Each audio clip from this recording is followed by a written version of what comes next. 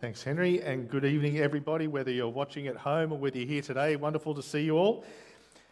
I want you to ask yourself this question. What do you want your life to say to the people, to the world around you? I think it's actually an interesting question. Have you ever asked yourself that? What do I want my life to speak out? Maybe you want your life to speak of power and say to the world, don't mess with me, I'm the man. Or, I am woman, hear me roar, or I'm in charge, or something like that. Maybe you'd like your life to speak of achievement and say to the world, I am significant. I am successful, I work hard, I'm smart, I know what I'm doing, something like that. Maybe you would like to speak your life to speak of your freedom and say to the world, I do my own thing. I live life large, or been there, done that, tried it. Maybe actually you want your life to speak about who you are relationally and say to the world, I'm a good man, I'm a good woman, I'm a good dad, I'm a good mum, or I care about people, or I helped. Now, your answer to that question is going to be tied closely, isn't it, to your self-identity. What you value, and it'll also speak a little probably about your insecurities as well. And it's also worth reflecting upon not just what you want your life to say, but what it actually is saying to the people who are around you. And do the two things match? What you want your life to say to the world and what it does say to the world. How does being a Christian impact what we want our lives to say? Well, if you consider the second last sentence of last week's passage, it says this, but you are a chosen people, a royal priesthood, a holy nation, God's special possession, that you may declare the praises, the excellencies of him who called you out of darkness into his wonderful light. And so surely what that suggests is that our lives need to say, if we're Christians, need to say very clearly, I belong to an excellent God. And whatever else our lives might say apart from that, they must not drown out that resounding word. And that is what today's passage is about. And we're actually going to go all the way to chapter 3, verse 7. But it begins with verses 11 and 12 of chapter 2. So make sure you've got your Bibles open and let me read that to you. Dear friends, I urge you, as foreigners and exiles, to abstain from sinful desires which war against your soul. Live such good lives among the pagans that though they accuse you of doing wrong, they may see your good deeds and glorify God on the day he visits us. And so, as people who belong to God, but who are also therefore aliens and strangers here, we've got two clear and simple duties that have been laid out for us. The first one's in verse 11, and that is that we're to steer clear of sin. Abstain from sinful desires that wage war against your soul. Now, the word picture there is hold away from you your sinful desires. In other words, don't hold them close as if they're your friends, or have them readily at hand as if they're your acquaintances. We need to recognize our sinful desires as enemy soldiers that are trying to destroy your soul. Keep them away from you. These were the same desires, you remember, that were leading us to destruction until we received the mercy of God. They're not our friends. We need to remember that. And so duty number one for the Christian is regard sin and recognise it and those desires as being your enemy. Duty number two is in verse 12. So as aliens and strangers, as God's chosen people, get on with the job of declaring his excellencies for the honour of God and for the sake of the people around you. Live a life that's so undeniably good that it actually causes the non-believing world around you to question their false assumptions about you and ultimately, hopefully, lead them to acknowledge and glorify God when he comes to judge the living and the dead. So put plainly, duty number two is represent. Live missionally for the sake of the lost. and for the sake of God's glory.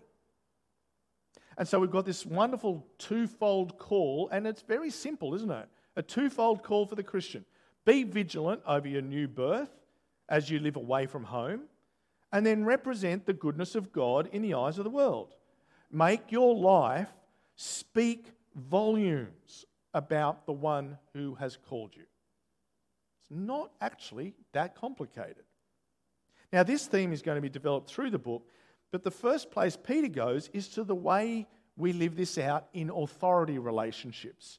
First of all, at a high level, and then at a far closer, up close sort of level. And so first, as people belonging to our heavenly King, how are we to act before our earthly kings? So let's have a look at verse 13. Submit yourselves for the Lord's sake to every human authority, whether to the emperor as the supreme authority or to governors, who are sent by him to punish those who do wrong and to commend those who do right.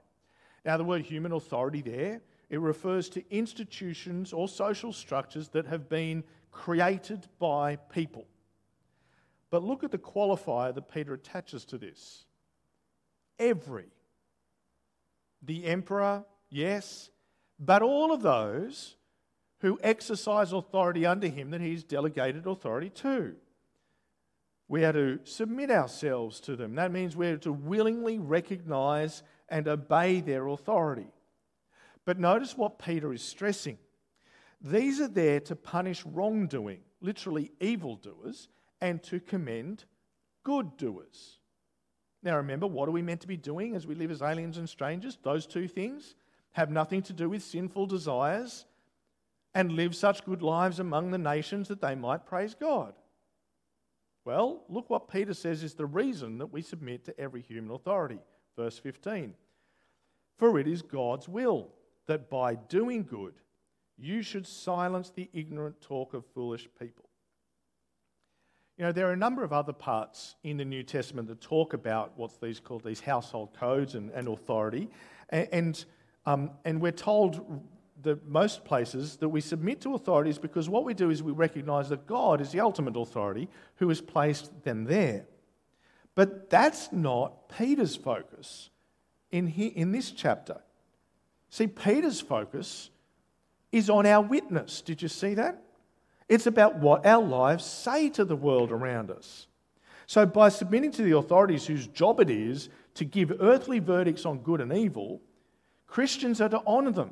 And Christians are to do good so that those in authority in the world are going to actually say, yes, that is good, that they're going to acknowledge this good, and in so doing testify to the lie of the ignorant fools who deny God and accuse you of doing wrong, right? And so our message to the world is not, you're not the boss of me because I've got a higher boss. And so I'm going to rub your face in it in defiance. Like, you know, those you saw on the news, those terrorists who, when arrested, would refuse to stand in court. They would say, no, we submit only to Allah, and so we have no respect for you and your judges and your laws. We're not like that. And we're not saboteurs working against earthly authorities. We're not anarchists rebelling against a human rule that we don't recognise. But we are to show that God is good by being good and showing ourselves to be people of honour and respect in every context. Verse 17, show proper respect to everyone. Love the family of believers, fear God, honour the emperor. Now, before we move on, let's have a little bit of a think about this and how it might apply to us now. Now, it's important we realise that Christians must live in a way that is above reproach. For our own sake, because good is actually good, but also so that those who slam Christians as hypocrites and as dangerous to society and as being what's wrong with the world lose all of their credibility. The world that hears these accusations is going to match those accusations up against what they see and what they hear about the Christians that they know. They're going to open their eyes and they're going to weigh up that slander and go, is it slander or is it truth? And certainly those that have actually run society, they know who causes them problems and who doesn't. And so for Christians, we have seen this at work, haven't we? And if you've been paying attention to the news, we've seen it positively and negatively. We've certainly seen it negatively, haven't we, with the impact on our witness, on the Christian witness, of child abuse scandals and the protection of abusers. You know, and the greedy, tax-dodging televangelists, and the way that taints our reputation and blunts our message. You've seen that. But you can also see it positively as well, and I hope you see this. You see, without Christians and Christian volunteers, so many critical services to society just wouldn't happen. There are many who would love churches to be taxed into oblivion, who would want churches shut out of public life, and those voices can be very loud. But at the moment, one of the things that actually protects our witness and presence in the public sphere is that so much of the good that Christians do gets noticed by those in government.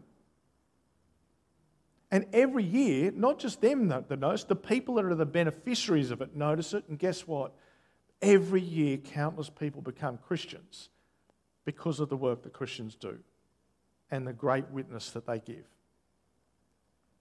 But let's not just think about that larger scale. Let's think more about ourselves and our own attitudes and behaviours towards authority.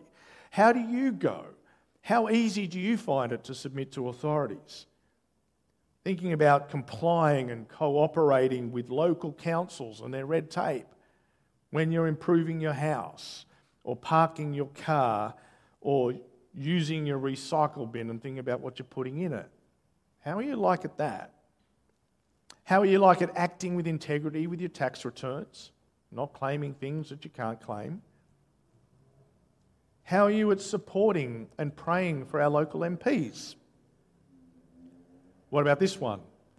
One of the reasons why we're doing what we're doing here and why we're doing with our mini ECs and everything, complying with COVID regulations and recommendations. Because the way we as churches and Christians do this, believe me, it will impact our witness. And when we don't do it, it will get in the papers and the churches will be blamed as the problem. And yet when we show ourselves to be the people who say, if that's what you would like us to do, and if that's what's good for society, we will do it. Because we honour you. Because you know what? The world's watching. And the world is listening. The will of our God is that we honour and respect human institutions and that we live lives of such integrity that we testify to the lies of those who slander him and us, and by our integrity we testify to the goodness of our God. Well, Peter now moves from the high level to another key area of showing proper honour to everyone. He brings us to the place where our example perhaps is the most difficult to hide. And perhaps it's the most powerful to give in the home. First of all, to servants. Have a look there in verse 18. Slaves, in reverent fear of God, submit yourselves to your masters, not only to those who are good and considerate, but also to those who are harsh. Now, the word for slave that's being used here is not the normal generic word for slave, but specifically the word that refers to slaves who serve in their master's house. Right? The word for home is actually in this word. These are servants who are, in other words, up close with their masters, not remote from them. Now, Peter calls them to submit to their master's authority. Now, there's nothing radical there. But it's what he says next, though, that gives this verse profound impact. Not only to those who are good and considerate, but also to those who are harsh. Submit to your masters, Peter says, not just those whose behaviour is easy to honour, but even to those who are very hard to respect. Now, why? Well, it's in verses 19 and 20. Now, I know it can get tiresome when a preacher says, but the Greek says, ... But but I'm sorry. Because this is one of those occasions where the NIV, can I say, has made a surprising translation decision that unfortunately I think disguises a really important word that Peter uses here. And I'm confident that when I mention it, you'll go, oh, okay, I see why you mentioned that. All right? So if you're having a look there, verse 19 and 20, for it is commendable is literally, for this is grace. So let me give you another word-for-word translation of those verses. For this is grace, if, because of consciousness of God, someone endures grief, suffering unjustly. For what kind of honour is there if one sins and endures a beating? But if, doing good, one endures suffering, this is grace before God. Submit even to crooked masters, because this is grace. Now, for a Christian, you see what I'm talking about? The word grace should jump out at us when we read it, shouldn't it? Undeserved kindness. That's what grace is. Doing good towards someone who hasn't earned your good treatment of them. Now, why would God be interested in his people showing grace to the undeserving, even those at whose hands they're suffering unjustly? Who do we know that submitted to crooked authorities and endured pain and grief because he was conscious of his heavenly Father? Can you think of anyone? Well, Peter can. Look at verse 21. To this you were called, because Christ suffered for you, leaving you an example that you should follow in his steps. Now, to this you were called is a powerful message. Because called has been used twice already in 1 Peter. And both times it was about drawing us towards God, calling us towards God and who he's like. So first, just as he who called you is holy, so be holy in all that you do. Remember that one? And then second, that you might declare the excellencies of him who called you out of darkness and into his marvellous light. So we're called to his holiness. We're called to his godliness. And now we're called to mirror his graciousness. And as he has done through the letter so far, Peter goes to the scriptures in verses 22 to 25. See, to these servants, Peter reminds them that their king is also a servant. And his service was also up close and personal and everyday. And he quotes and alludes to that passage that we read earlier from Isaiah 53, the pattern that Christ fulfilled of the suffering Messiah. Jesus suffered innocently. Jesus faced insults without retaliating. He bore threats without returning the barbs. Jesus entrusted himself to God and he bore all of this. And why? To save the very servants that Peter is writing to, as well as us. It was him graciously dealing with us and our sin by actually dying for us while we were crooked. That is unjust suffering, but it's also our salvation. See, the good shepherd who has been so gracious to them is now the one who is their overseer. You get that play on words? Their servants, their overseer is now Jesus, the good shepherd. And so when they show the same integrity and grace towards the undeserving bosses that they've got, as their Saviour did to them, they are testifying to Christ with a crystal clarity that speaks volumes. Now, let's think about how this might help us in our own circumstances. Now, while there's something to be said, I think, for how we conduct ourselves generally in our workplaces and obey its rules and so on, I think a closer connection to this setting might not be so much how we relate with the organisation in general or at a higher level, superiors, those sorts of things, but especially how we relate with those that we work with up close. Our immediate supervisors, our immediate bosses, the ones that we relate with on a daily basis. And if you're a student, you go, I don't have a job. And I think this also applies to how you relate with those who are your teachers or your lecturers or your tutors. Now, if that boss is kind and generous and gracious, praise God for that. I'm not saying it just lightly. Seriously, praise God for that, because not everyone has that blessing, and you'll know that from conversations you have with people. But this passage also reminds us, don't take that kindness for granted. And even more importantly, don't take advantage of that. Submit to their authority all the more willingly because they're kind, especially if they're not a believer. In the end, you want them to know Christ, and if your example is going to help that to happen, praise God for it, because you're living out your calling. But many of us know what it's like to have bosses that are very hard to work with. Some of you have got bosses who are all about themselves, who lord it over the office, who take credit for other people's work, who criticise anything you do wrong but never praise what you do right, who play people in the office off against each other, who withhold bonuses, who bully, who mock. What do you do if that's the world you're in? A quick jump to the side.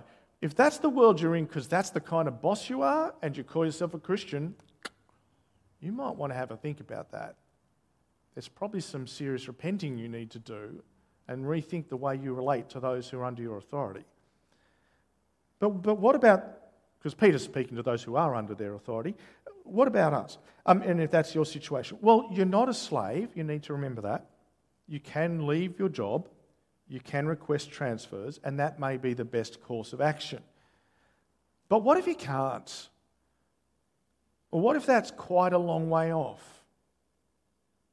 Well, first, as you follow the example of your servant king, the first thing I want to say is do entrust yourself to the one that judges justly.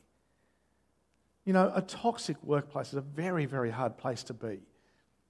And so I think it's so important to hold on to that truth, that God sees and that God knows and that God will hold them to account and that God will vindicate you for living with integrity and enduring all of that. And you know what? Maybe he might vindicate you soon. He may call them to account soon, because you know what? The wickedness of the wicked is often exposed in this life, and you may just have to endure a season of this, right? So entrust yourself to the God who judges justly. But you know what? It may not happen right now. It may not actually happen in this life. But you can know that God will vindicate you, and he will do what is just. No one gets away with anything. God will do what is right. In the meantime, your duty is to abstain from sinful desires and to conduct yourself in a way that points to Jesus, right? So your example is going to be as much in what you don't do as in what you do. And so what's the temptation? What's the sinful desire that you need to hold away from yourself in these circumstances? Well, it might be to gossip to your fellow workers about your boss. It might be to undermine them at any opportunity. It might be to sabotage them, so that deliberately do work wrongly so that they will get in trouble from their superiors. To do whatever little things you might do around the place that, and little narky little things that will make their job unpleasant so that they know what it's like. But you know what Christ's example was not to respond to evil with evil. Make sure, in other words, that you've got someone that you can trust, because you don't want to do that. You need to make sure you've got someone you can trust, maybe Christian peers and friends, maybe your growth group, who you can actually go to and share your struggles, because it's not necessarily the thing to do with your workmates and say, doesn't our boss suck? But tell your growth group that your boss sucks and that you're struggling with it. And sometimes you need to vent your frustrations, vent it there, not at work. And then entrust yourself to them and get their advice, who can support you and give you advice and who can pray for you. But the second thing is, think and pray about these things. How can I show grace here? How can I be, in this context, living such a good life among them, even as I suffer and even as I suffer at their hands, so that either my boss themselves or those who I work with, because their eyes will be open, so that they will notice the difference and want to know why I'm like this. What is this strength that you have that enables you to do this and act this way, given the way you're treated? So do your job. Do it well. Do it consistently. Be the worker that they don't have to struggle with. Strive to honour their requests, even the unreasonable ones, not the unlawful ones. You know that God sees. You know that that's what God wants you to do and He approves of it. And so take heart in that. Because you're walking in the footsteps of your Saviour, and that's what your God delights to see. But pray that they will start to notice. Pray for a softening of their heart. Pray that your good behaviour might even shame them into change. Better still, to repentance and faith. And so we come to another close-up authority relationship. And it's a word for Christian wives. Now, in its original setting, there would be little that was controversial about what Peter has to say here, but we're not in that original setting, are we? And so the task is going to be for us as we listen to words that can be a bit of a red rag to a bull in our society, that we listen carefully to what Peter is saying and not reactively to what Peter is saying. So let's have a look at verses 1 and 2.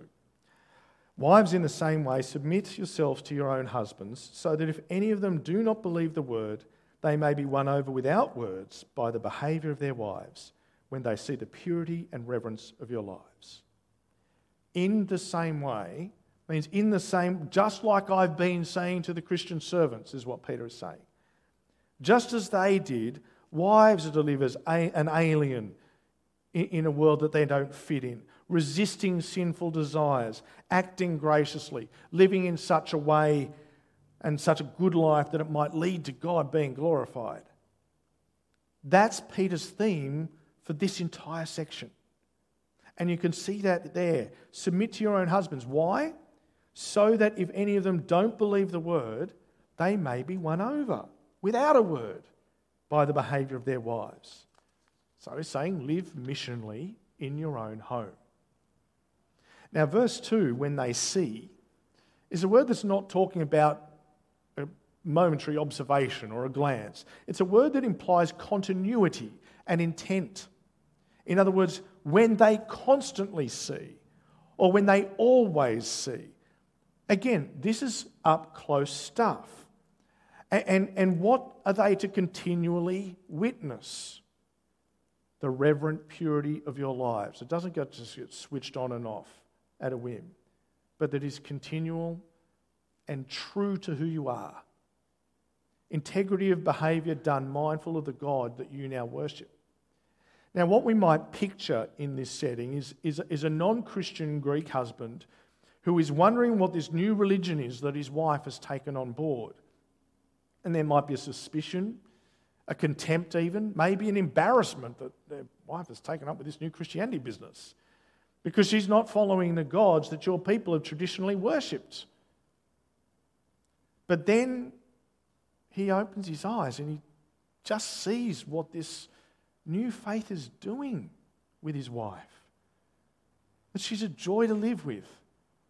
That she's supportive, even though you don't believe the same thing. And that she's honouring of you and noble and pure and quite different to a lot of what else you're seeing around with other people's houses. You see, it's very hard to argue against that. Whatever this Christianity is, the fruit of it in your wife's life is just so impressive. Her life speaks volumes. See, real beauty is more than skin deep. And most people with any wisdom know that. See, look at verses 3 and 4. Your beauty should not come from outward adornment, such as elaborate hairstyles and the wearing of gold jewellery or fine clothes. Rather, it should be that of your inner self, the unfading beauty of a gentle and quiet spirit, which is of great worth in God's sight. Real beauty is not in the external person, but it is of the inner, or literally the hidden self, which, notice, like the inheritance that's being kept for us, and unlike gold and jewelry and clothes and hair, as we've already heard about in chapter 1, it is unfading. It is of great worth, and though it is hidden and internal, it is in full view of God, whose eyes are the ones that really, really matter. And what characteristic does Peter draw special attention to here? A gentle and quiet spirit. Now, of course, our society seems to despise these things. Christians never should. I mean, gentleness, that's a fruit of the Spirit. All Christians should be striving to exhibit gentleness. Gentleness is that kind of, if you want to think about definition of it, it's that kind of powerful inner strength. And can I say it is? It is an inner strength that enables you to act with tenderness and with gracious restraint. In Ephesians chapter 4, verse 2, it's spoken of as a virtue worthy of our calling. And that's talking about everybody's calling as a Christian. In 1 Timothy chapter 3, verses 2 and 3, it's a character that overseers of God's people, they have to exhibit gentleness. But perhaps most powerfully, it is something characteristic of Jesus. Look at verse 28 of Matthew 11. Jesus says, "Come to me, all you who are weary and burdened, and I will give you rest. Take my yoke upon me and learn from me, for I am gentle and humble in heart, and you will find rest for your souls." I mean, put yourself as being like Jesus in that, and being that kind of person. I mean, that is just so praiseworthy. And what about a quiet spirit? Well, it's not speaking about silence.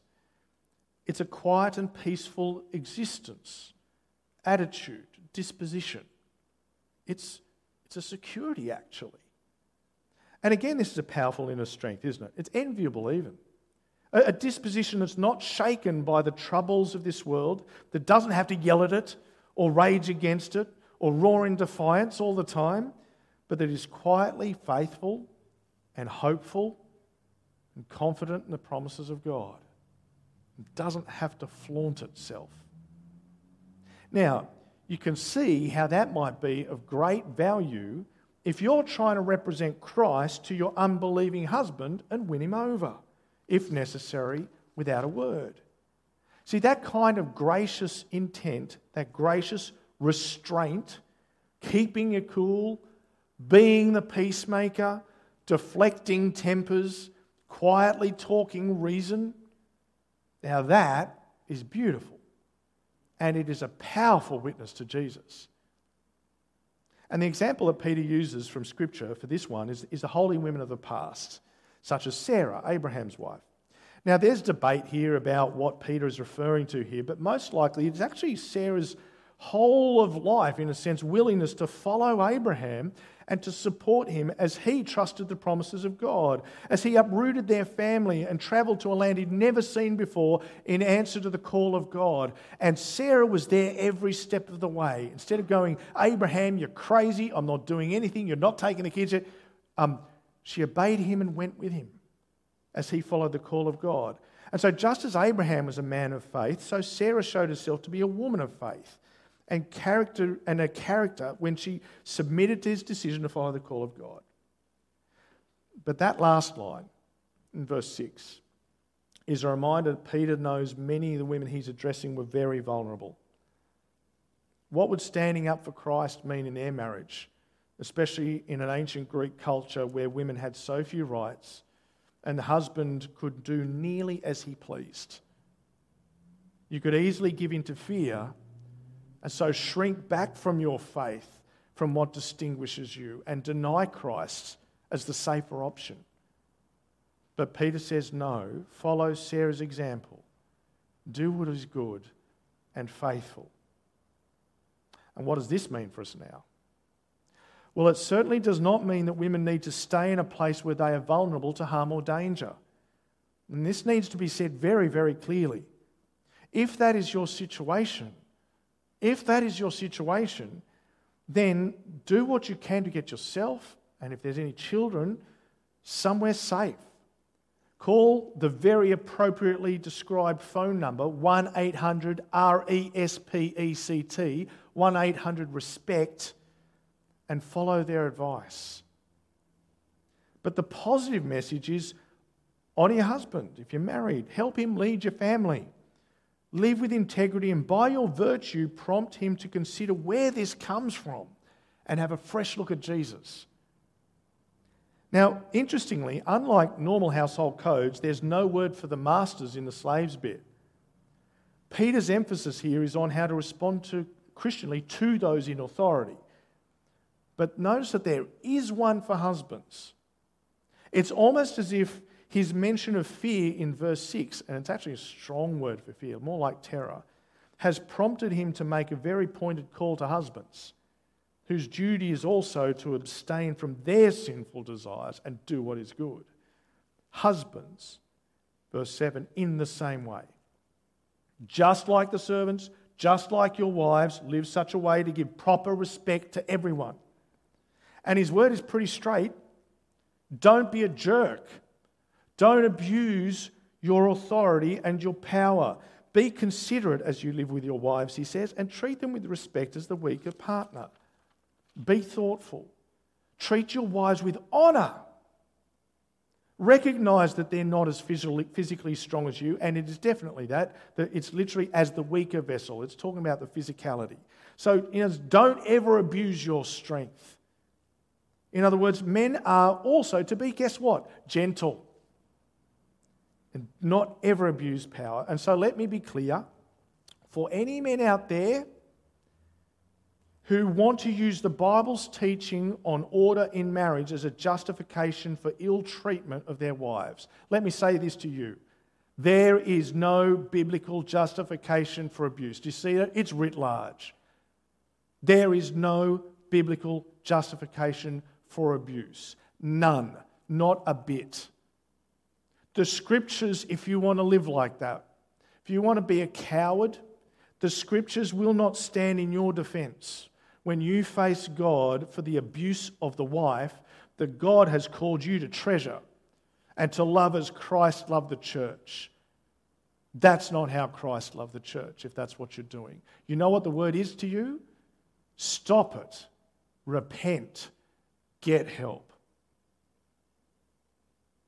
The final part of this verse, though, is a great encouragement. And it was very radical in the Greco-Roman context.